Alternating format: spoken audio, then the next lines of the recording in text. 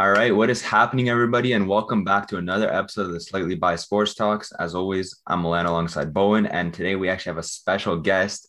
We have none other than Skylar Gonzalez of the I Got Next podcast. Skylar, you want to introduce yourself? What's going on, everybody? Thank you guys for having me on. I'm looking forward to the show, man. Let's get into it. So we're gonna start with the NBA just because game three happened, I believe, on Saturday night or Sunday night. Sunday night after the Sunday Euro night. final. And we have a lot more to talk about in terms of the Euro final and the Copa America final. But in terms of the NBA Finals Game 3, Giannis was able to finally steal a game off the Phoenix Suns. Bowen, talk to me about it. Yeah, Milan. Well, first off, I want to say, Skylar, thanks for coming on to the show, man. Really appreciate having you here, first guest. So it's great to have a guest and really looking forward to our time here. But yeah, Giannis able to steal game in the notes, Milan. You have him stealing game 3. I'm not so sure about that. That was a pretty dominant performance. But yeah, drops 41 points, 13 rebounds, and a 20-point win. Great performance from him. Would you guys say that Giannis has been the best player on the floor of this series? I think in terms of what teams need, yes. I mean, the game before this, he also put up 40-something points, but obviously Middleton had a bit of a nightmare in game 2. But in terms of what teams need in performances, Giannis being the main scorer of the ball on that Bucks team, I'd say he is in the series so far, but you can't overlook someone like Chris Paul or Devin Booker. Even though he had not too good of a game, you still can't back him on having another 10-game performance. You know what I mean? Or 10-point performance in a game. But I would say so, yeah. Well, yeah, I mean, Devin Booker, 10 points, 3 of 14 from the floor, 1 of 7 from 3. That was probably the worst game Devin Booker's had in this whole playoff run, right? And on the other hand, that's probably one of Giannis's top 3 games of this playoff run. So obviously, it's difficult to say that this is a steal. I just kind of said it because it was looking to be a sweep in terms of how the Suns have been playing against the Bucks. But Giannis putting up 13 of 17 from the free throw line. We don't really normally see that from Giannis. Giannis is pretty timid from the line. Also 14 from 23 from the floor. I don't know. I'd say that was probably their best chance to get back into the series, and they took it very, very well. And coming into this game 4 in Milwaukee again, I think the series is still wide open. That's the one thing I will say. They have to win this next game because no team, I guess aside from the Cavs, have come back from a 3-1. And even then, I wouldn't bank on them coming back from that. Mm-hmm. And for me, excuse me, what stood out was Giannis, as you said, Milan, going 13 of 17 from the line. I really respect that part of his game. The rage right now on social media and Twitter is talking about how bad Ben Simmons is and how he's scared to, go up to the line, shoot free throws. At least Giannis has that part of his game, and he's willing to, acknowledge he's not the greatest. Excuse me, he's not the greatest at that aspect of his game, but he'll still go and shoot them. Obviously, the closest margin of this finals has been 10 points, which was in game 2. Obviously, both of you guys, I'm sure we're all looking for a closer game. Do you think we'll get that tonight? I'm not sure, to be honest. Like, if Giannis plays the same way he played last time, and if, I guess I would expect Devin Booker to show up a little bit more. So I guess in a sense it would be closer. But if Giannis shows up the same way he did last game and the game before, it's going to be difficult, right? Especially in front of that Milwaukee crowd. That's true. The one thing I would say, which I agree with Milan in the sense that, if Giannis is able to get going at home court, we've seen how much home court really helps teams. It really builds your momentum.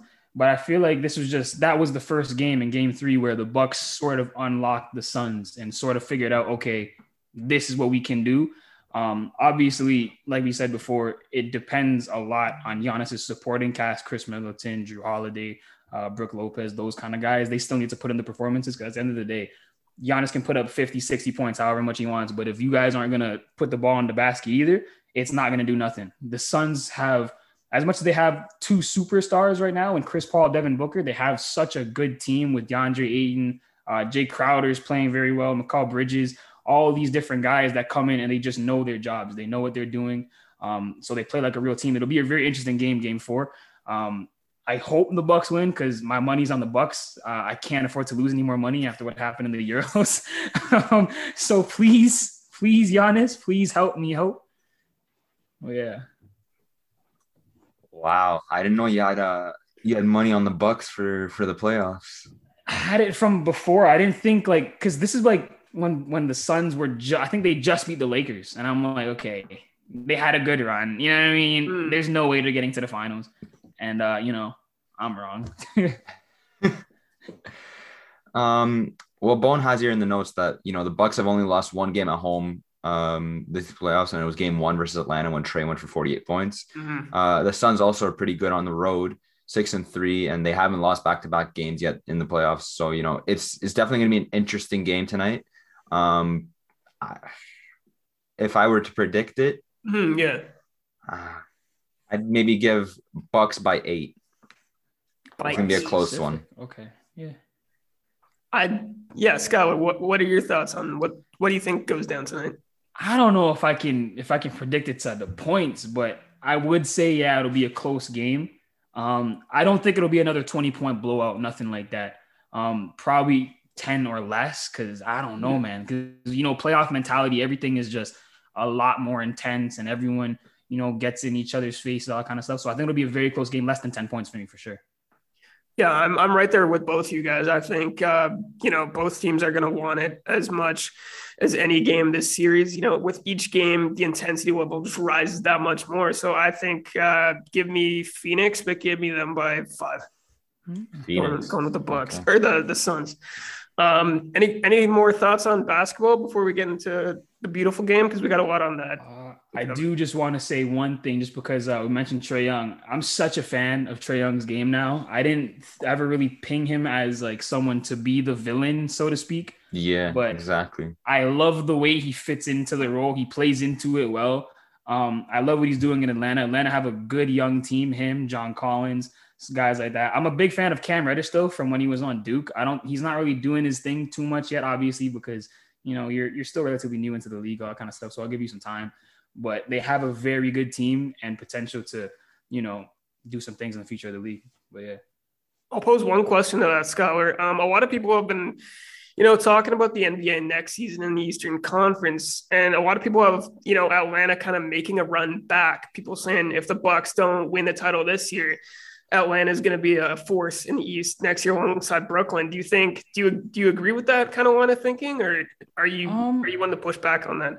I think they could definitely still have a successful season. Now, how successful is it going to be as successful as this year or whatever, up for debate. In terms of them being up there with Brooklyn, I don't know. Brooklyn, even though yes, they lost to the Bucks, I'd still have to put them a little bit higher, just because simply of on paper of the squad that you guys have. But the East has always been one of those leagues or one of those conferences where they might not have the best team, so to speak, because the West has always been with the powerhouses. But the East seems very compact in the sense where teams 1-6, 1-7 could have all beaten each other, because you have obviously the Bucks, you have Brooklyn 76ers. We'll see what happens with them. Miami Heat, I'm assuming Oladipo will be healthy for next season. So him, Jimmy Butler, Bam Adebayo, Tyler Hero, all those kind of guys, they should be doing their thing too. I'm biased, so you know what I mean? Let's just throw the Raptors in there. Why not? Tail end, let's throw them in there. Okay, we're getting a high pick. We're gonna kill it next year, yo. Exactly. So I don't know, man. I wouldn't say they're a shoo-in to have another good run like how they did this year, but down the line, when those guys, if assuming you can keep your core players together, when they start hitting their primes, it'll be a very scary Atlanta team, I think. Totally, yeah. And like the big thing there with Atlanta is, John Collins, I believe he's a restricted free agent this summer. So if someone gives him a high offer, Atlanta may very well let him walk. So that's a big piece to that. But I totally agree. Like you made a great point there with how, the core is young and they're only getting better. This isn't kind of a Milwaukee team where everyone's, in their primes or even kind of almost past their primes. This team has a lot of room to grow. And I definitely think that was probably, would you guys say that Atlanta making the conference finals was definitely not on your bingo cards? One of the most unexpected things of the playoffs?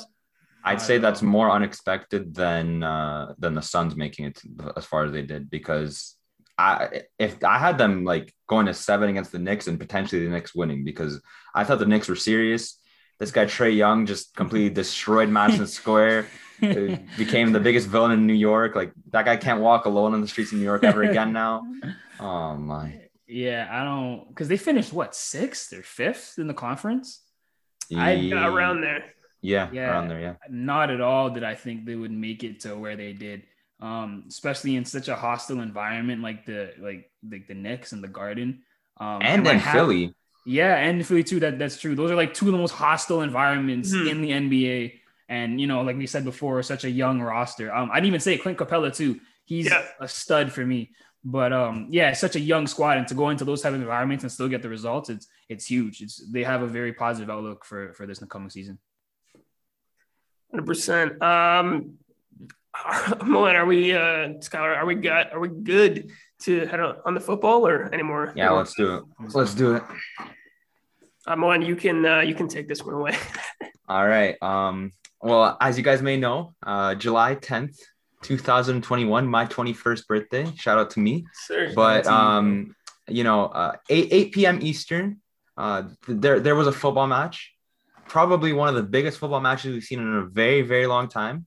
Brazil versus Argentina at the Maracanã. I don't have words. I don't know what to say anymore. Messi is the greatest ever. He is the greatest ever. I don't care if he had a horrible game in the finals, even to like. As long as you said that, I'm good. Now we don't have to argue. Okay. Let's. I'll track back. Okay. So after years and years and years of people saying Messi can't show up, Messi can't deliver for the national side, this, that, and the other, he delivers on his promise to Argentina, gives them an international trophy for the first time since 1987.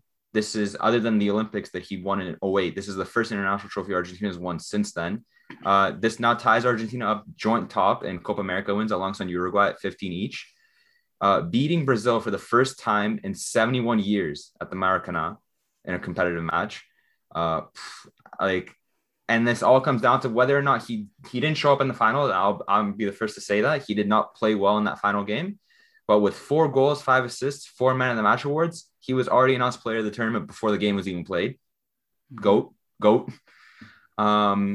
But yeah, what a game. I mean, the pitch was in some of the worst condition I've ever seen in my entire life in terms of a professional pitch. Like it looked like they were playing in my backyard or something like that. But fantastic game of football, talent on both sides of the field. Brazil, the obvious favorites coming into this game, host nation, dominating every single game. I believe they were on a 6-game winning streak. They were killing it, but you never count out a team that has Leo Messi on his side. And although he had a horrible game, other than one very big chance that he, for some reason, I think I can't even speak.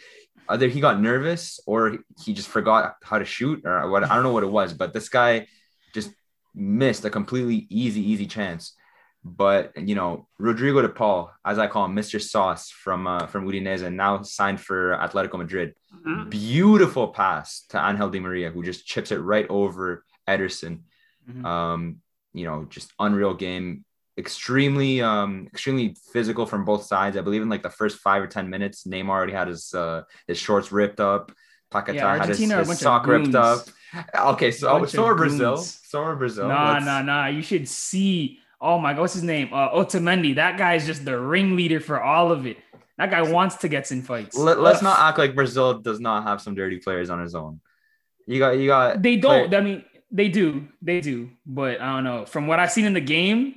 Yo, you know how hard it is to rip someone's shorts? Like that's pretty. Like I've tried to rip people's shorts, but that's hard. I don't think that was the intention. No, he didn't think your shorts were gonna give away. But I was like, damn, like what's going on? So yeah, someone had like a hole in their sock already. I was like, bro, what's happening? Yeah. Yeah. No, but also shout out to Paquetá. Hell of a tournament from this guy. From the guy that I used to see playing for Milan, this is a completely different player. And am I shocked? No, we talked about this, I believe, last week, me and Bowen. How Paquetá was a great player and he was just put in the wrong position, in the wrong, situation to succeed at Milan. And I'm happy that he's getting better and better.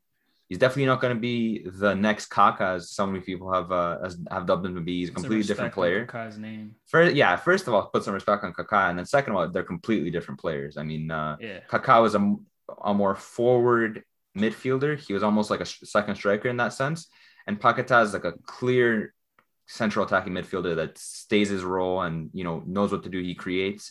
I'd say they're different players, but What do you guys have to say about the game? Because I'm just gonna keep talking right now. I'm never gonna stop.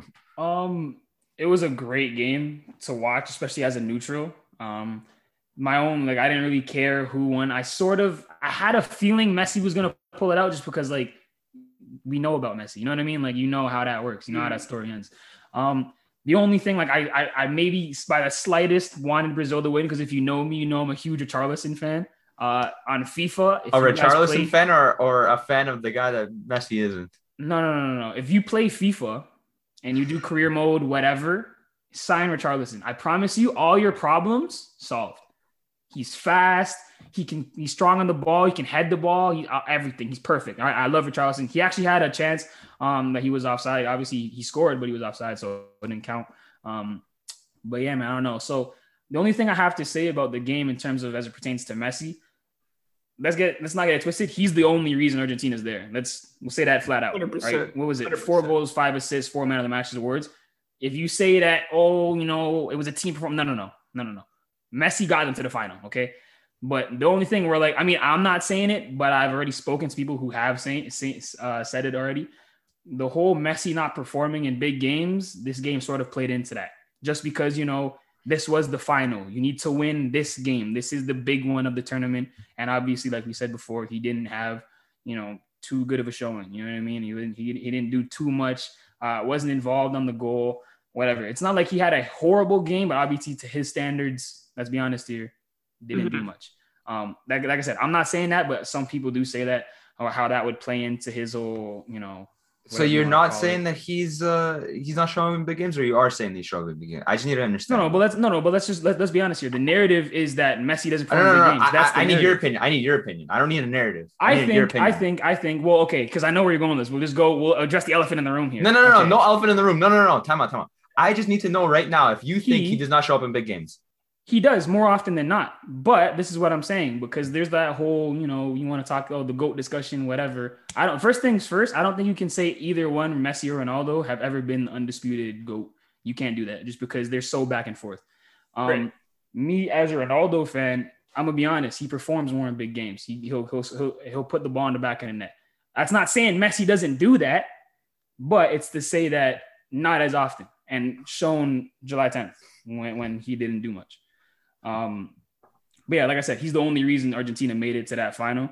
Messi's one of those guys where even though you're an all-star, you're a superstar, even if you're not having a good game, the whole defense is still catered towards you, whether or not you even have the ball or not. So let's say, just for example, Rodrigo De Paul having that ball to play over the top for Di Maria on the right. Brazil wasn't expecting that. Because Messi's on the left, you know what I'm saying? So it doesn't matter what Messi's doing. Because of your status and you being one of the GOATs, everyone's just going to cater towards you, regardless if you're having a good game, bad game, whatever. So it's one of those ones where he indirectly got the assist for the goal. That's what I'm saying. You know what I mean? Indirectly, he got an assist that game.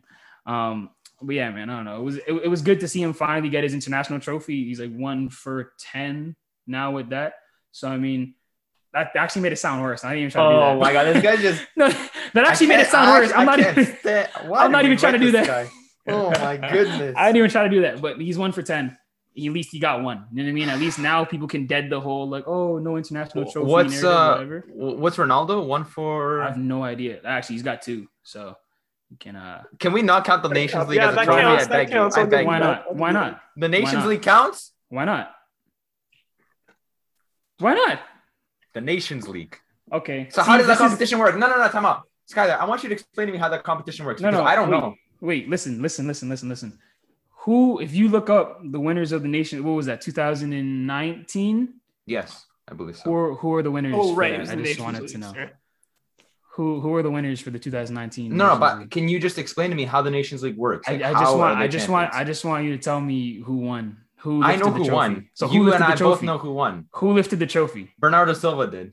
No, you're lying. But anyways, if you don't want to count that, okay, fine. We don't have to count that. Sure, whatever you want to do. We can just unvalidate trophies now if you want to do that. No, but it's just how is the Nations League how do you compare that to? That's the same thing as the Olympics, I'd say. Personally. Hey man, you're the one that said you didn't want to count the Olympics. I didn't say that.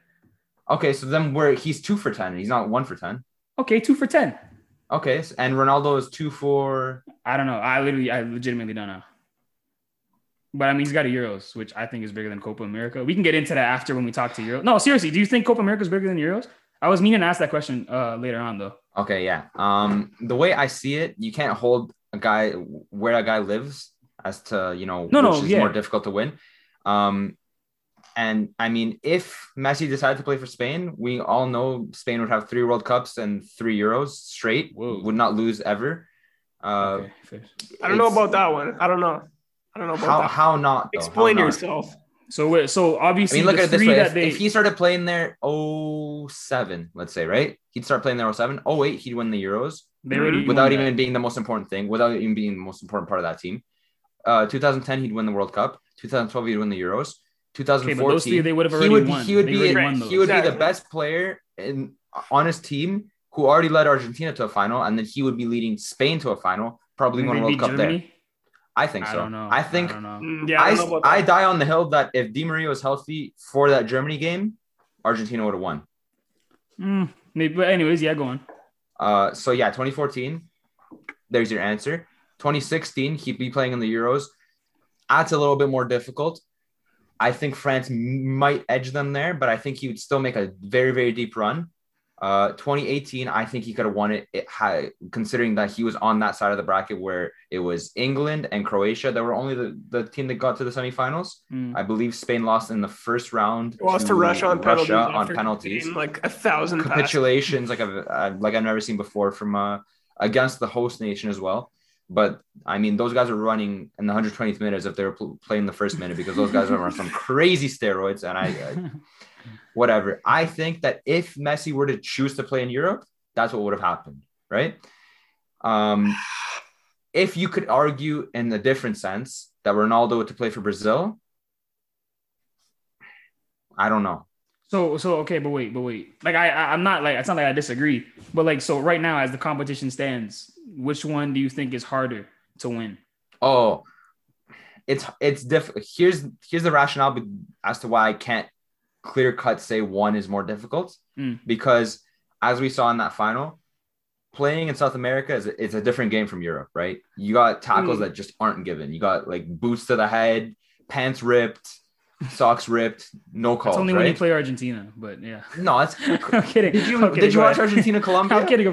That was UFC. That was anti-football. That was not the beautiful game. That's how they play in South America, because that's how they learn the game.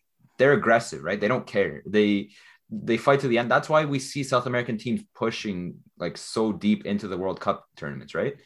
On the contrary to Europe, you got a lot more talent in Europe, right? You got the likes of France, Germany, England, Italy, Spain. That's just the big 5. You've got teams like Croatia every now and then that, push. You've got Denmark, Czech Republic, Switzerland. I'd say those are all teams that are solid, though, and all those teams would make deep runs in the Copa. You know what I mean?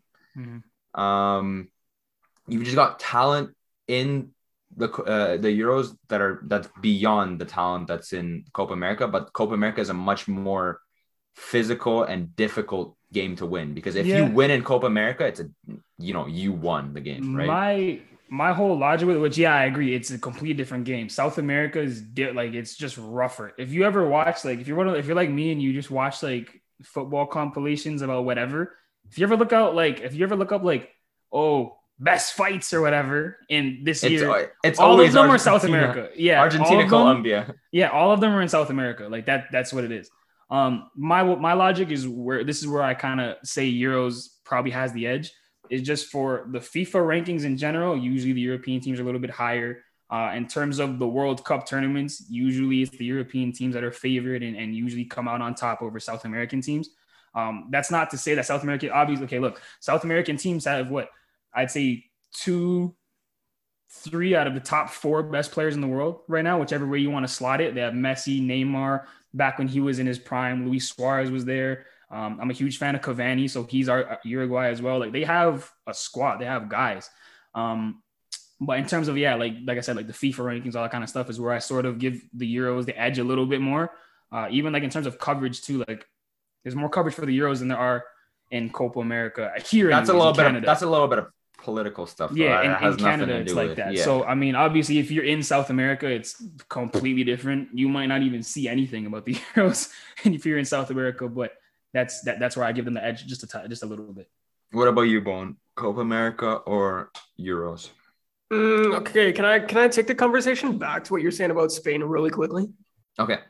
I was just thinking, and I just wanted to, I know we're going off topic a bit here, but I just want to disagree because, you know how back when we talk about Michael Jordan retiring, going to play baseball, doing all that, people assumed he would, win 8 straight titles. I think you're kind of assuming that Spain would just plug and play Messi and they'd win all those titles. Would you agree? Okay.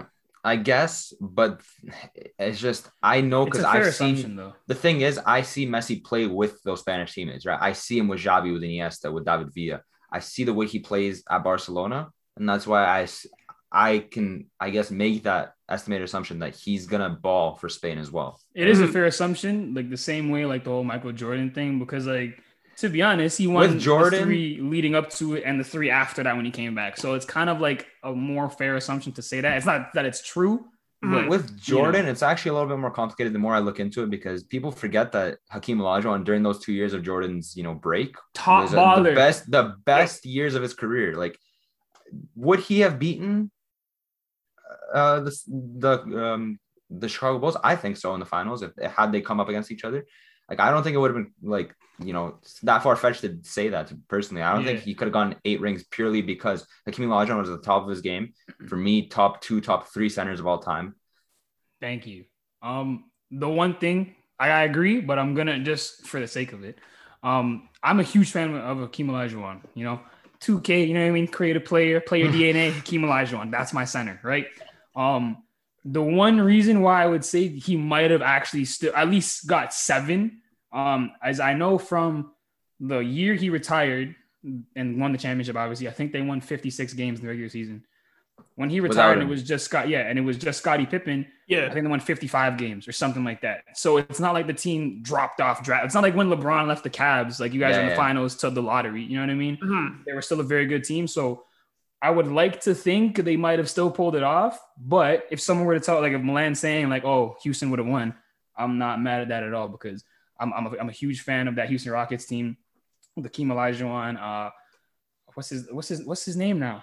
High flyer. Torres Achilles came back. Dude, what the heck? I can picture him. Dominique Wilkins. I was just about to say Dominique Wilkins. I think it was Dominique. No, I'm pretty sure he was on that Clyde team. Drexler played for Portland, no? Yeah, he did go to. Oh, he ended up going to Houston eventually. Later, I'm pretty sure.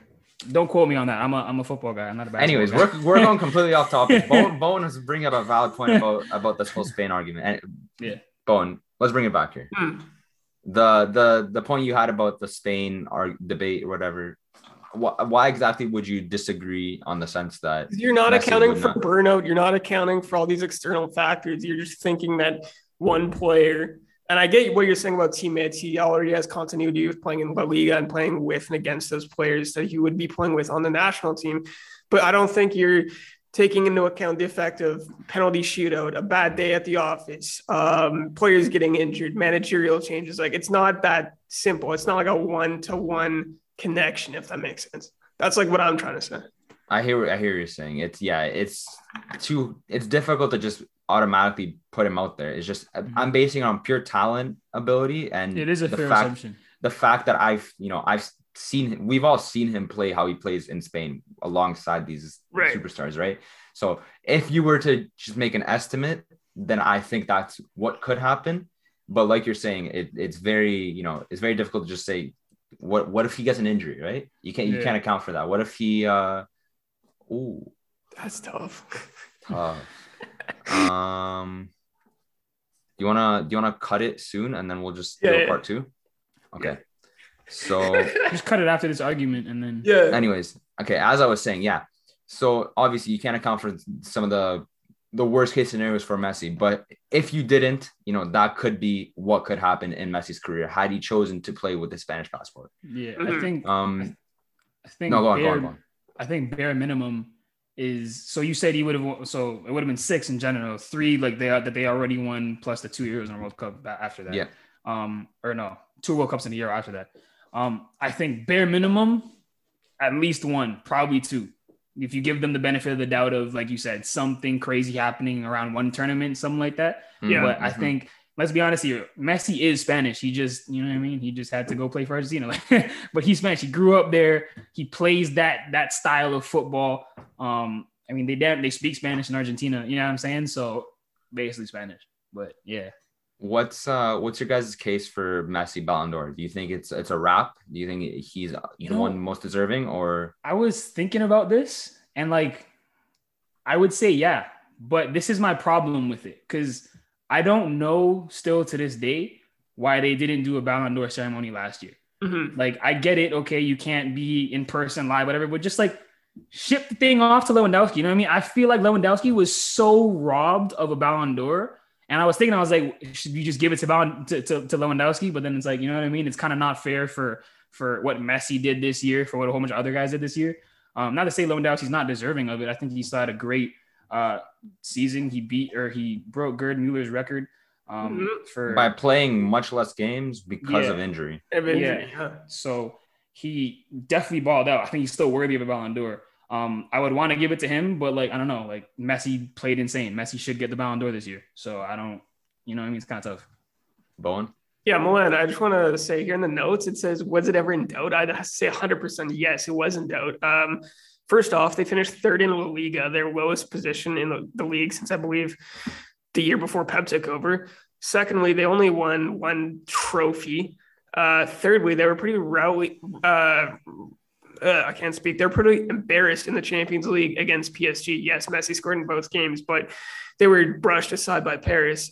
So was it in doubt? Yes. Does he deserve it though? I agree with you, Skylar. I definitely think Messi, based off everything else he's achieved in the Copa America win, goes a long way into that accumulation of work. I definitely think you have to consider him as one of the main candidates for it, because you look at the list. N'Golo Kante, he's not getting it because France didn't win the Euro. Yes, he was phenomenal in other competitions, but he just hasn't done enough, and it usually goes to a goal scorer. Lewandowski, Bayern didn't go back-to-back in the Champions League. I think that hurts him a lot, plus the injury. And then plus it's Poland. Yeah, and then like Ronaldo, he, as much as you love Ronaldo, I don't think he's done enough either. So there's still the rest of the season to go, but I think, yeah, as of right now, Messi would be in the driver's seat to win the Ballon d'Or come December. I'm just happy you didn't say Jorginho. That's exactly my point. The reason I say it wasn't in doubt is because, yes, we can argue that Messi, 3rd in the league, a slow start for his standards, didn't make a deep run in the Champions League. But like, if we're only counting trophies, then yeah, Jorginho is the one that's most deserving. But we know Jorginho is not the best player of this year that deserves the trophy. It's who's the best player. And I believe, other than maybe Lewandowski, who you can potentially argue, I think it's a clear-cut Ballon d'Or for Messi, personally. Yeah, I think as it pertains to the Jorginho thing, like, I feel like, and this is like with no disrespect, but I feel like he was just the guy that was on both teams. You know what I mean? Like, if you go to that Champions League final, like Emerson Palmieri as well. Yeah, let's throw him into that exactly. Like, if you go to the Champions League final, I don't think he was the best player on that team on the field. I think it was actually Reece James who did a job in that Champions League final, holding Raheem Sterling. Even if you go to the Euros, you have Spinazzola, who was, I think he still made team of the tournament, right? Yep. Even though he got it, yeah, he still did. He was, for me, the standout guy. And then obviously you still have the center back pairing of Chiellini and Bonucci that I think did better than Jorginho did. He was kind of, on both teams, and that's why I guess he's thrown into it. But just before we wrap up this part, like, what do you guys think about like these teams going forward, especially Brazil? Because Brazil, they looked great all tournament, but like, obviously they didn't deliver on their home soil. Like, where do they go from here in terms of competing for another World Cup, potentially number 6? It's hard to say these kinds of things with national teams, because it's not like you can just buy someone that fits your mold. You know what I mean? You're restricted to a certain pool of players. The only things you can really do is if you so choose to get rid of the manager and, implement a new system, you could do that, I guess, if you want. Other than that, like, even though, you guys lost in the finals, it's still a very strong team. Neymar's there. I'm a fan of Firmino. Casemiro's there, Marquinhos, Ederson, Allison in goal. They have a good team still. They'll still be competitive in the World Cup. But in terms of like adjustments, that's the thing I can really think of you doing. Maybe getting rid of the management and starting something new with a new style. But it's kind of tough. It's hard to say that too, because Tite has been fantastic since he's taken over for Brazil, right? Yeah. Like he's changed up their philosophy a lot more. He's brought back players that are a little older and the likes of Thiago Silva playing a lot more for this Brazil side. Mm-hmm. The one thing I will say though, because I was thinking about this the other day, I was talking about it with my dad, is Brazil, which I don't think they have someone like that now. Maybe the closest one to it is Neymar. But if you look at Brazil historically, they have these players that are just, they're demigods. Right. Yeah, they're big. They can drive with, like, R9 is probably the leading factor in that, or the leading player in that. Ricardo Kaká was like that when he was in his prime. Adriano was like that. Maicon on the right. Like, they're all these big players that can drive with so much power into space. It doesn't look like they have that now. I guess it would be Neymar, even though he's like a bit smaller, shiftier kind of mold. But that was just one of the things I thought of. Yeah, and Scholar, that's a great point you bring up. And yeah, we can talk about, generational players, I guess you could call it, and those players all fit that mold. I would say I'd argue that the only real player that kind of fits that mold right now for Brazil would be Neymar, right? Like, who else on Brazil right now kind of stacks up to those legends of days gone by? I don't think you can say anybody else. I would put Thiago Silva in that mold. I'm a huge fan of Thiago Silva. And maybe goalkeepers. Yeah, them too. Just in terms of what he's done with PSG, now on Chelsea, just being that leader voice in the locker room all the time. I'm a huge fan of his. All right, guys, welcome back to part 2 of this episode of SBST, and on to the other final that happened over the weekend, the Euro 2020 final, England versus Italy. Sunday's final match was, everything was made up to be. It was a bloodbath. It was dramatic. It was everything you would want to see in a international final, right? But as always, England does what England does best and folds. Gareth Southgate took a lot of criticism for his lineup choice coming into the match. He played pretty much the same lineup he played against Germany in terms of the 5-back. He played Trippier and Shaw as the wing backs, with Kyle Walker in the back alongside Maguire and Stones. The same midfield that's played throughout the tournament, the double pivot with Declan Rice and Calvin Phillips. But the weird one was starting Mason Mount, who hasn't played in a while, was recovering from, I believe, I'm not sure if he had COVID or was just quarantining for COVID. Played him for the better part of this match, I believe, almost 100 minutes on the pitch.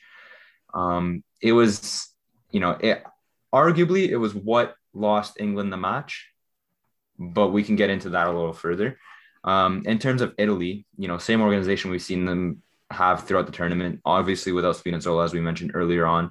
But other than that, pretty much the same team. Chiesa started playing from the starting moments a lot more than Berardi did at the beginning of the tournament. But, Roberto Mancini has done a fantastic job throughout this tournament. Or so I thought, until the second minute when Luke Shaw scores one of the luckiest volleys I've ever seen in my entire life. I don't think I've ever seen anything. Respect on Luke Roberto Carlos, bro. Come on, man. That was lucky. That. That was lucky. He's like that. Was that lucky? Luke Roberto Carlos is like that. He'll do it again. Was that lucky? That's my guy. No, it was unexpected. It was unexpected. That's what it was. So if you ask him to score like that 10 he'll times, do it again. How many times will he score? 9? 7. 6. I'll say 6. I'll say like 3 out of 10. No. And that's me being generous. Nah, it was a great goal. It was a good goal. What do you think, Bowen? I think it was on the Shaw goal or just the game itself? The Shaw goal. Yeah, I think it was a fantastic ball played in by Trippier.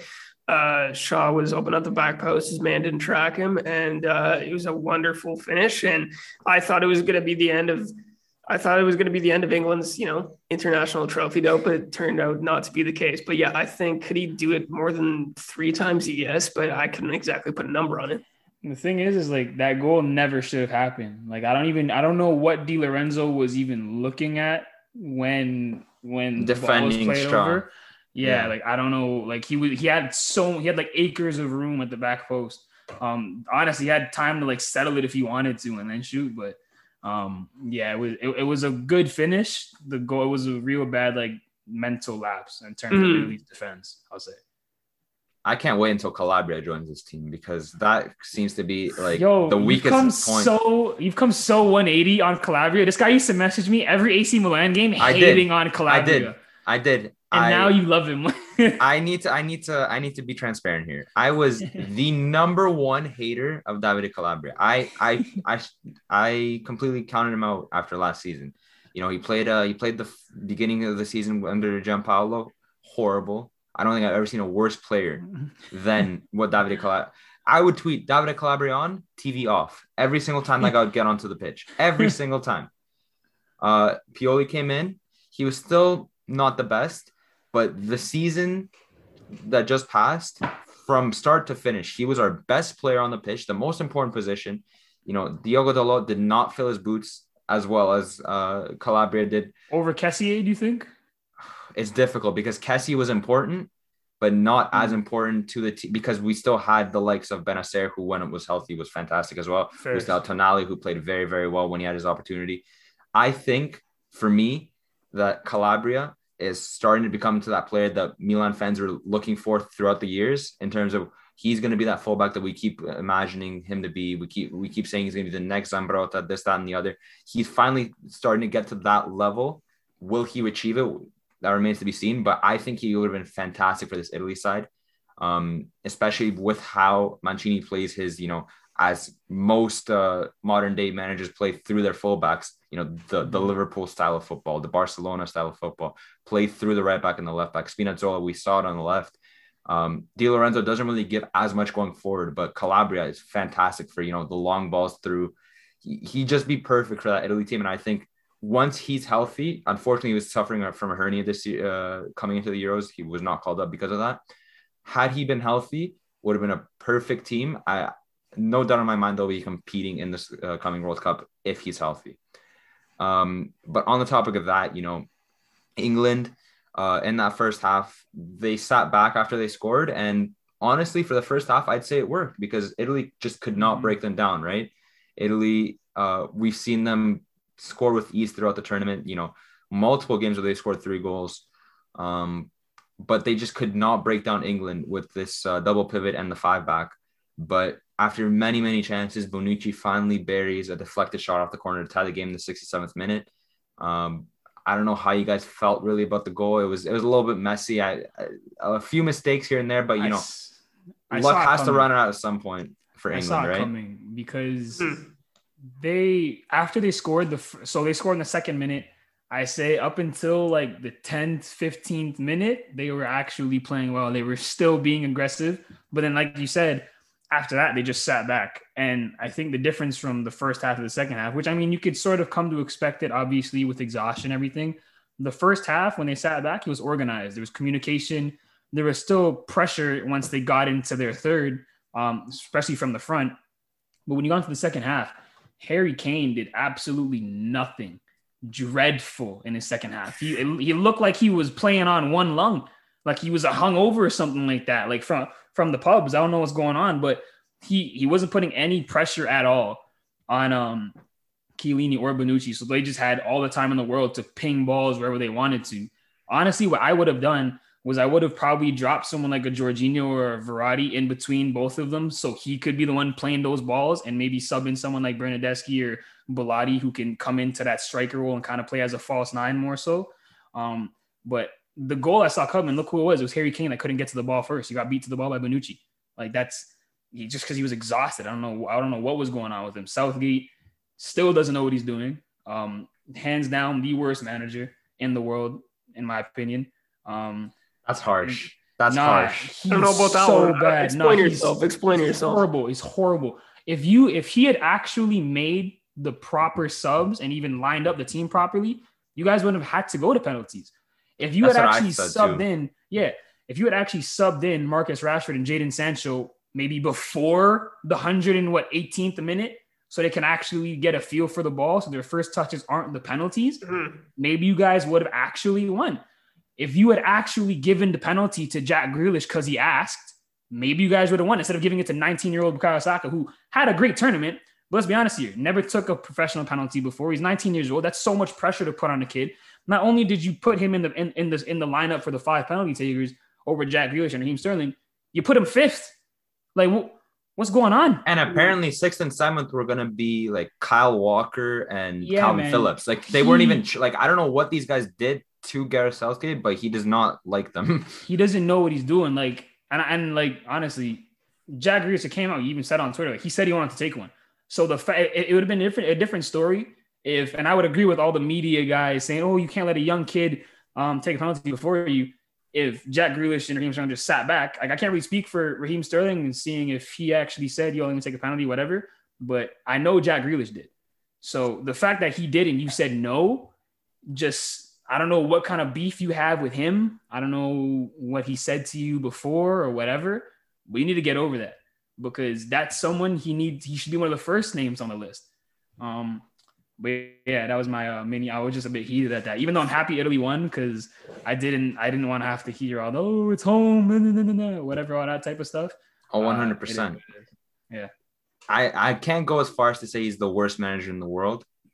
I think he's massively, massively overrated, like extremely overrated. But you can't put back the fact that, 2 deep runs for England in international tournaments. Like, I put that down to the players because that's exactly what I'm about to get to. That's what I'm exactly what I'm going to get to. My argument is that, yeah, he's had 2 deep runs, but if he didn't have that talent, would he make that deep run, right? We've seen a few adjustments. He tactically completely outclassed Germany.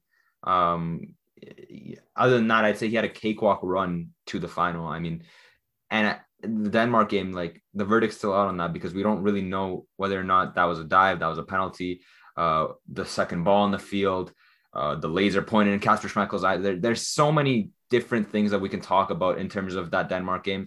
I don't really want to be a sore loser on that front. England made the final. They made, they had a great tournament. They deserved it, right? But I'd say their side of the bracket was very, very easy to get through. So it's hard to say, he made a final. So how can you say he's shite, right? But it's difficult because there's some, like, for example, Bowen, I want to hear your take on this as an Arsenal fan with Bukayo Saka. Do you think he should have been on much earlier? Do you think he should have been on at all? Do you think he was what England needed? I think he played well when he had his chances personally. Yeah. I want to also get your take on the whole Chiellini top foul because there's a lot of people that I don't think I've ever seen football that automatically think that's like a violation that should be put in jail for. Bowen, I want to hear your take on all this. I have to ask you afterwards about your little exhibition game the other day about Hibernian.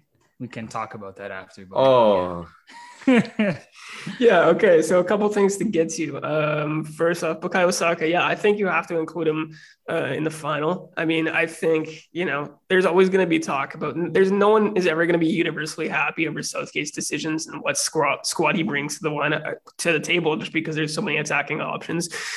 I think he got it right, but I think definitely putting Bukayo Saka as the 5th penalty taker, which is arguably the most important penalty to take, is a grave mistake, and that's already been talked to death, so I'm not going to talk about it anymore, but definitely mistake. Should Saka have started? Yes, I think he should have, so I think he got that right. What was the second question that was posed? The foul on by Chiellini. Yeah, how did you feel about it? Yeah, there's nothing cynical about that. It's just part of the game, right? I totally agree. I think if you were to send Chiellini off there, I think it totally destroys the flow of the game. And the referee never wants to be the center of attention in that moment. So I think, it is what it is. That's football. It'd be very harsh to give a red card there or sending off in that scenario. So I think the call was right on that. And as for the rest of the game, I mean, what do you guys have to think? I'll throw it back to you guys. What do you guys have to think of, Southgate's decisions in terms of like his lineups? Because I believe he used 3 different formations throughout the tournament. He was never really able to pick a certain, standard of play. What do you guys make of that? Because I do think that ended up costing them to an extent in the end. Yeah, that's something like at whatever level, like even like at our level, like if you're a teenager or whatever, if your manager keeps switching around formation, it does sort of mess with you because it's with every formation, it's a different system in some way. Mm-hmm. So they were able to obviously get away with it for the most part because it still made it to the final in a relatively, I'll say, easier bracket than the other side. So they got away with it. Would they have been able to do that when they were in the same bracket as like the France, Italy, Spain? I don't know. It's a lot tougher that way because like anything, you need to, it doesn't matter if you're a pro, whatever, you need to get used to your system. So sticking with one thing and just working on it, perfecting it is what you need to do, not keep switching it around. The one thing I'll give him a little bit like of room to breathe is that team is so deep. So choosing your start, it's not like you have a clear cut 11 only.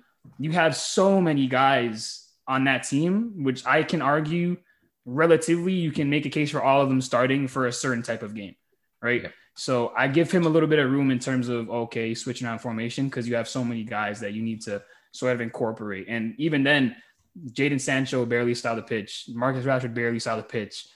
Someone as young as like, because I still like him, Jude Bellingham barely saw the pitch. Like it's still one of those things. So I give him a little bit of room for switching out formations though. Yeah, I think that's a pretty, I think that's actually a pretty reasoned, level-headed take. I respect that a lot. In terms of like Southgate being the worst manager in the world, going back to that, I know I'm kind of going backtracking here, but I definitely think that England's performance getting to this point, I would agree Milan would have to be down to, they had an easier bracket. How far do you guys think England would have made it had they been on the opposite side? Because I think they probably would have made the semis, but I don't see them getting to the actual final on that side. I think had they been on that side, best case scenario is semis. But I think when you think it's England, round of 16. I mean, I do agree with that. I mean, they lost to Iceland Euro 2016 in the round of 16. So is it really that far-fetched? Yes, it was Roy Hodgson. Yes, it was different talent. Yeah, but here's my also rationale for that. You mentioned Harry Kane earlier. The issue with Harry Kane playing for England is that I don't believe Gareth Southgate actually tries to play through Harry Kane. I mean, we've got a player that's just coming off a season where he was top goal scorer and top assistman in, I'd say, the top 2 to 3 most difficult league, right? Arguably number 1, but top 2 to 3 for sure, right? He's not getting the ball, right? Because you're playing this formation that just does not give your striker the ball, does not give him the freedom. And you're playing him solo up front. The reason he's been able to get these assists is because he was able to play off of Son throughout the season, right? When he's not getting that opportunity to play off of Marcus Rashford, Jadon Sancho, Jack Grealish, any creative player of that sort, how is he going to be effective, right? Like, yeah, he's looking like a pen merchant. This guy's 4 goals, and not one of them to me is memorable. Maybe the one in the semis, and that was because Kasper Schmeichel still saved it at first. It was a tap in, right? There's nothing that I'm like, wow, Harry Kane had a good tournament.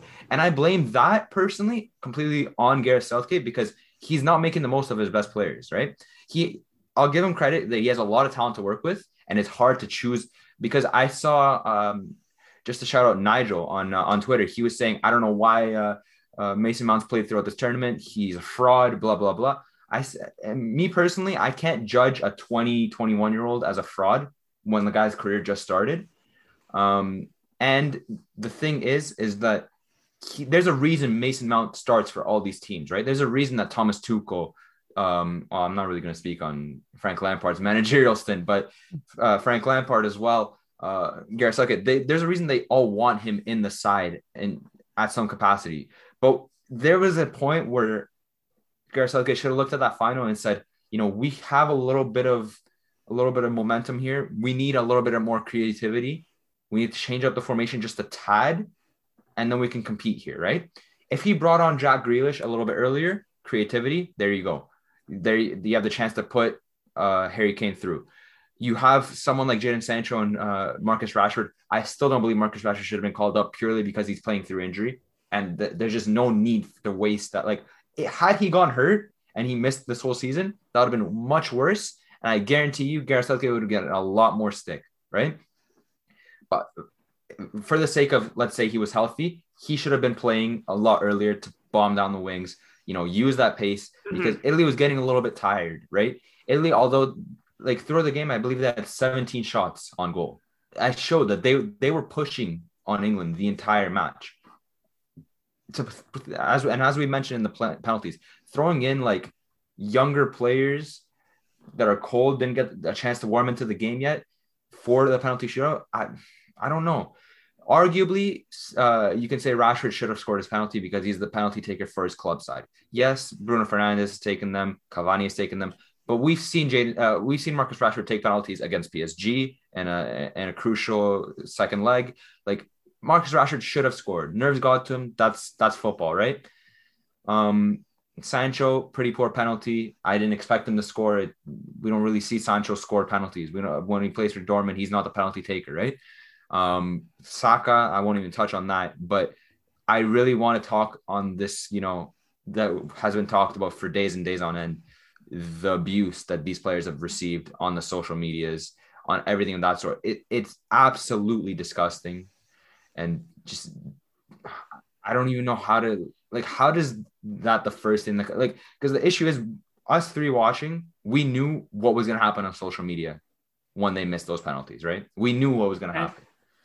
I think that's really sad, to be honest, that we, even before it happened, as soon as they missed, everyone knew that this would be the response by all the racist pricks that have to be, all whatever. They cheer for them when we win, but when we lose, oh, you're this XYZ, whatever. And it's not just black players, it's everything. It's also with Germany. It's all these kinds of guys that are immigrants to their country. Where as soon as we lose, now you're the outsider. Now why are you here? All that type of bullshit.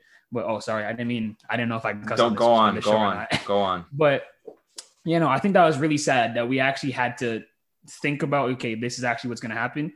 And then another thing, just depending on how you want to look at it, it's crazy that like only after some really ugly, horrible stuff like this happens is when you see the most beautiful things, where the whole community, like if you look at Rashford's mural in Manchester United, all the United fans there posting letters, all these different things, thanking Marcus Rashford, everything he's done. Because obviously Marcus Rashford, even though as young as he is, he's one of those guys where he's just as big as, if not bigger, outside of the pitch. Everything he does for the less privileged kids in England, it's one of those things. So it's really nice to see that people acknowledge that and are still very supportive of him, even though there are people that obviously use color to hate on people.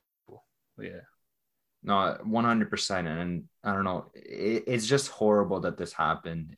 It's heartbreaking just to know that, like, why is it that if you mess up at your job, like, you can just get berated like this on social media, like night and day. And like, it's not even just these players. Like, there are so many clips I saw through TikTok, on Twitter, of like people at like watch parties, and then they find black people and they just start abusing them. Like, this is your fault. Like, what? Mm-hmm. What are you talking? Like, this is sports. Like, how can you address people this way? Like, it's disgusting that this has to happen to anyone. And there's a lot of petitions that are being spread around throughout the United Kingdom right now. One specifically that's being spread around throughout like the big content creators is being a requirement to have ID on you when you sign up for social media, in case if you do something stupid like a lot of these people have done. Let's track you down. Let's not have you hide behind a little picture of I don't know which player, because it's always those people that have the DPs of, Marcus Rashford, that are going on Twitter and then berating Marcus Rashford or Jadon Sancho or Bukayo Saka. It just comes to a point where we can't have that keep happening, because we're never going to be in a position where people are safe in that sense, right? Yeah. Actually, I saw this thing, Anton Ferdinand, Rio Ferdinand's brother. Yeah. He ended up saying this thing, and I honestly agree with him. He was saying that England shouldn't be able to hold any major sporting events until they can get the racism under control. Because, it's crazy where it's a sport like football where it's international. Every country on the planet plays football. It's not like, okay, basketball, there's some European players, but it's mainly American players predominantly. Hockey, same thing. It's played a little bit of everywhere, but more or less, it's usually it's just the white population in America, right? There's a one in a few ethnic players, but football everywhere. You got people from if you look at, I don't know, just Liverpool just came to my mind, for example. Yeah, your center backs from the Netherlands, okay, that's in Europe. When your wingers, Cameroon, one of your wingers is from Senegal, Sadio Mane, Egypt, another one in Brazil. So it's just like, it's all over the place, a lot of these football teams. And it's crazy that stuff still happens, even though there's such a diversity on the teams themselves. But yeah.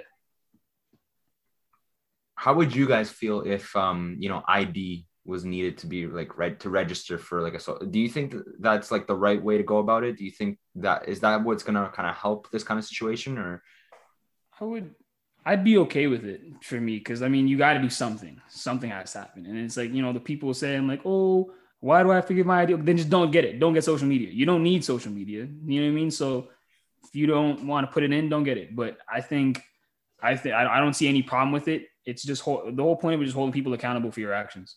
So no more of this blind hate mail. KD can't have no more burner accounts. You know what I'm saying? He's got to own up to it, talk shit on his own account.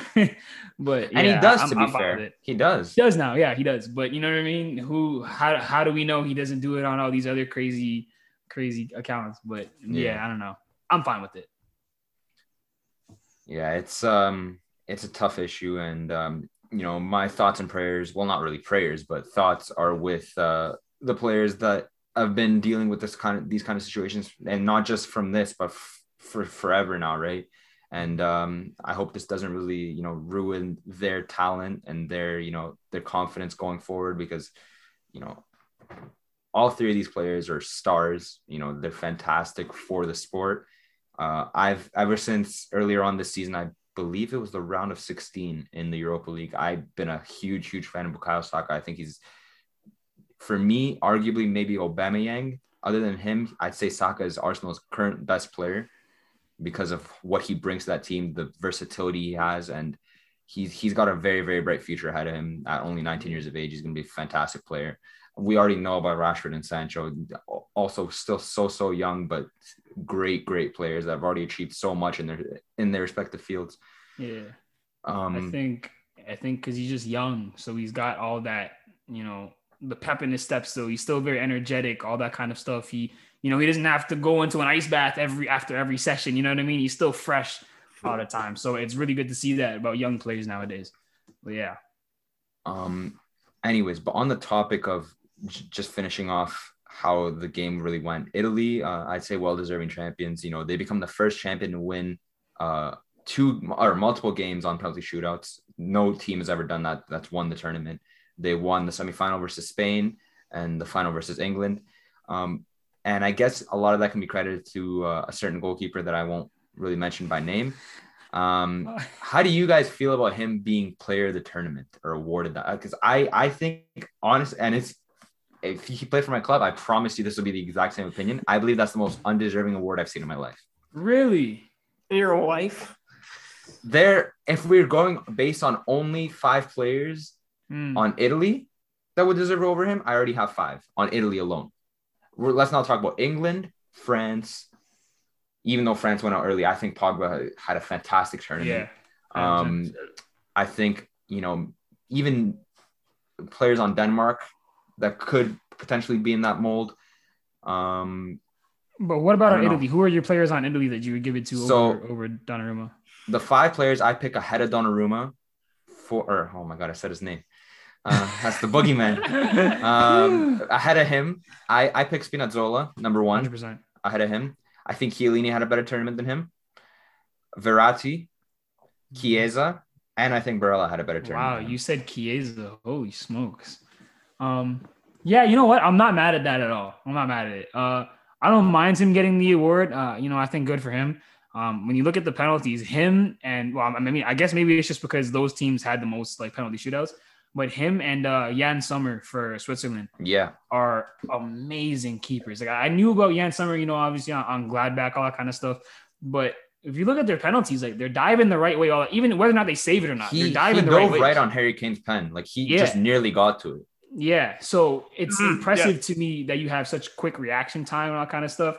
Donnarumma, I'm pretty sure he's got that. I don't think it's a record or anything like that, but he hasn't conceded more than 1 goal per game when he's a goalkeeper for Italy, which I think is pretty crazy. And obviously it still technically stood true for the penalty shootout because it was just 1 goal in regulation time. But yeah, I'm not mad at him getting player of the tournament, but You're not wrong with that list. Spinazzola, I think, probably would have got it if he didn't get injured. He had a crazy standout tournament. But I don't know as well, because I think he really got it because he saved them in the penalty shootout. Like, it was more like a finals MVP kind of award than it was player of the tournament. Because in my opinion, I don't think he was tested that much. He had a few, big saves throughout the tournament. I remember against Belgium, he had a massive save on a De Bruyne shot. But other than that, I don't feel he was actually tested that much throughout the tournament. Jan Sommer, for me, much more tested, much more deserved. If we were going to give it to a goalkeeper, that's a player of the tournament that I would give, right? Yeah. Yes, he went out early, but that's like a goalkeeper that deserved player of the tournament. Yeah, he came up big in the penalties, and I respect it. But the thing is, me personally, I know he's good at penalty saves, right? That's his bread and butter, right? Coming into the cursed penalty shootout against Rio Ave earlier on the season, he was at 80% saved penalties. Do you know how crazy that is to save 80% of the penalty shot at you? You face the likes of Belotti, Ronaldo, Dybala, all these kind of players in Italy, Lukaku, and you saved 80% of the penalty shot at you. That's unbelievable. And Milan concedes a lot of penalties. We play Juventus a lot. We concede a lot of penalties, right? So that's why, me personally, I think it was a very undeserving. I don't know, Bone, what do you think? Oh, here we go again. I'll cut that out. Yeah, Milan, in terms of player of the tournament, I think you give it to Donnarumma just because he stepped up in the biggest moment. He made the tournament winning save. I believe he only conceded 3 goals all tournament to Austria in the semifinal to Spain, and then to England, obviously, in the final. But obviously that's, as you said, he wasn't tested that much. That's a big testament to the defenders in front of him. In terms of player of the tournament, for me, I just go Chiesa, just because he didn't score in the final, but he was phenomenal in that game. I feel he scored in the semifinal. I believe he scored against Austria as well. Like, he was scoring in almost all the knockout games. So he was great. I'd give it to Chiesa, but I don't see how it's a travesty that Donnarumma got it either. Did you guys see just recently? I think it was just this morning. Chelsea offered $100 million to Juventus for Chiesa. I actually saw it on your social media, but I don't believe it. But the thing is, I don't think he's not worth $100 million when you see the price of some other players when they have an English passport, right? You think so? $100 million is steep. Because if his name was Frederick Church, he's worth $200 million, right? Yeah, because his name's not Phil Foden. It's like, why is he really worth $100 million? But if he was Phil Foden, you go, oh yeah, but he plays for City, but he's English. All of a sudden, you give the benefit of the doubt there, and I don't think that's really deserving. I think $100 million. It's considering this market, considering how inflated this market has been over the years. I mean, we saw Neymar go for $220 million. Is he deserving of it? 100%. But players being worth over $100 million is mind-boggling, right? I just think from the perspective that, okay, Jadon Sancho came to United for what, 90 mil with add-ons and everything, and we're saying Chiesa's 100. I don't think there's that much. I actually say that was a little bit of negotiation, right? Yeah. Well, I mean, wait, for Chiesa or for Sancho? For Sancho, because we know Chelsea has the money. They don't have to negotiate. They'll just spend, right? Yeah. That's how Chelsea's been forever. When you have Roman Abramovich giving you oil money, you're fine. Yeah, that's true. But on the topic of that, just a quick transfer update that today, Fabrizio Romano reported that Griezmann and Saul have both given their clubs the green light in the last few hours in terms of a swap deal that will help Barca balance the books. So Saul would be going to Barcelona, with Griezmann going to back to Atletico Madrid, back to his roots. How do you guys feel about that? I love it. I never really wanted Griezmann to leave Atletico. I feel like he fits that style of play so perfectly. Like, he embodies what a forward is supposed to be for Atletico. Obviously, Diego Simeone being there completely changed the culture and just made it so that literally everyone will defend. And you can see, even you saw it in this Euros, 86th minute, Griezmann's running down guys on Germany, slide tackles, everything. Like, I love his game so much. I'd love to see him back on Atletico, especially now that he's got guys like Joao Felix. He's got Luis Suarez for however much longer he's willing to stay there. If he goes back, I think they have a very big chance of really challenging to win Liga again.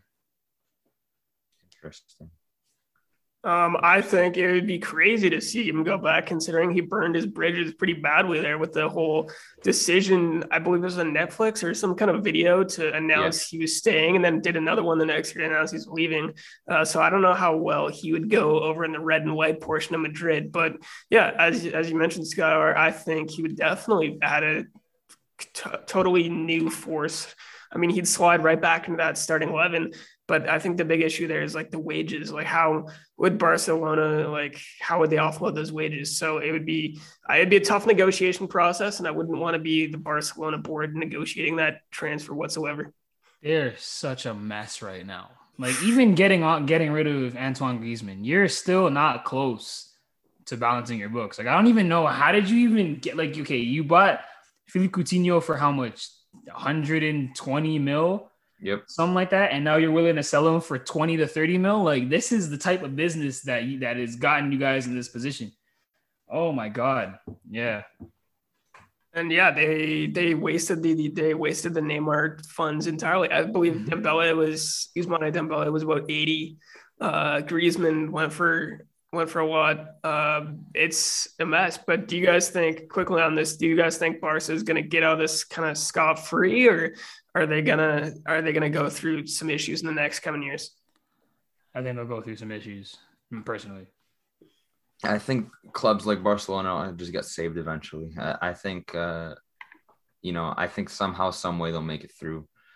At the end of the day, Messi's still going to re-sign a 5-year deal, which I read that he's going to cut his wages massively. 5 years? Yeah, I read that he's signing a 5-year deal. How old is he right now? 34? Yeah, so he'd most likely be retiring there. And he's cutting his wages massively. So when you have a player like Leo Messi there, like, you're making money no matter what, right? And That's true. Even without him, you're Barcelona. You're still going to be making money because Spanish football is the biggest attraction. La Liga just was given TSN was just given rights to La Liga, so a lot more viewership for the Spanish side of football in Canada and the US. So it's I don't think they'll get out scot-free per se, but I think they'll be fine. I think that's the best way to put it. Seeing as we have about 4 minutes left in this recording, do you want to any more thoughts on any football stuff, or do we want to get to Que Jugador? Let's do Que Jugador. All right. Do you want to go first, Milan? Yeah, just quickly, Skyler, do you kind of know what Que Jugador would be like? I'm assuming it's your standout players. Or more so just someone that's done something throughout the week that, like, you want to give a quick shout out to, like any sport? What a player. Yeah, anything. Literally anything. Okay. I'd say my Que Jugador. Last week I had Kasper Schmeichel for Has It Ever Came Home. This week I'll put in Bonucci, because Bonucci went to the microphone and he goes, "It's coming to Rome. Yeah. It's coming to Rome." And he finally shut up those guys that kept yelling, "It's coming home." You let him know. So, I would never give a Juve player a Que Jugador, but I guess today's the day. Holy smokes. Especially a rat like Bonucci, but that's besides the point. Racist rat, but whatever. Oh, shit. Anyways. Bowen, you can... Yeah, I'm going to go Messi, just based off what he achieved over the weekend, winning the Copa America, and, taking, I respect this a lot, taking a pay cut to, end his career at Barcelona. So pretty solid week for him, you'd have to say. A Ballon d'Or, a Copa America, and a Que Jugador. This guy is living life this year. Honestly, I actually probably would have went for Donnarumma, because he put on his story too. Actually, I think, Milan, you sent me that story. That one was funny. Yeah, him saying it's coming home. But I don't know. I might have to switch it to. I don't even know if this counts. RDC World 1? Yeah. Shout out to Supreme Genius. Shout out to Mark Phillips, man. They met J. Cole, I think earlier this week. No, not this week. Was it earlier this week? Yeah. Oh, yeah. So you met J. Cole earlier this week. Met LeBron James yesterday for the Space Jam premiere. Those guys, I've been a fan of them 36. For years. Yeah. I've been a fan of those guys for years. Back when it was like just the stuff out of their, I mean, I guess still it is still technically in their house, the stuff they film. I like it because like their videos, it's very relatable. You know what I mean? It's very genuine. It's very genuine. Yeah, it's like low budget sort of. I was watching their Naruto tournament. Yeah. Like there was like an Avengers battle royale thing they did before. So definitely them. That's my Que Jugador. I like that. I like that. All right. I think considering the time restraints that we have due to Zoom, I think Bowen, this is our chance to wrap it up and give a quick shout out to Skylar. Yeah, Skylar, you got the floor. Do you want to shout any platform, any social media? Go ahead. Just thank you guys for having me so much. I appreciate it. I'll try to make this quick, but everyone just go check out the podcast. I have it on Instagram. I got next podcast _ by Skylar Gonzalez, obviously by me. But and I'll link that in the description. Thank you very much. Well, for Bowen, Milan, and Skylar, this has been another episode of Slightly Biased Sports Talks. Again, Skylar, thank you so much for coming on to the show today. First guest, of course. So, yeah, guys, any more, any last thoughts, or we good to close it out? We're good to close it out. Well, thanks everybody for all the support on the show. We appreciate it as always, and we'll be back within the next week. Until next time, take it easy. Out of here. Later. All right, I'll close this off, and yeah.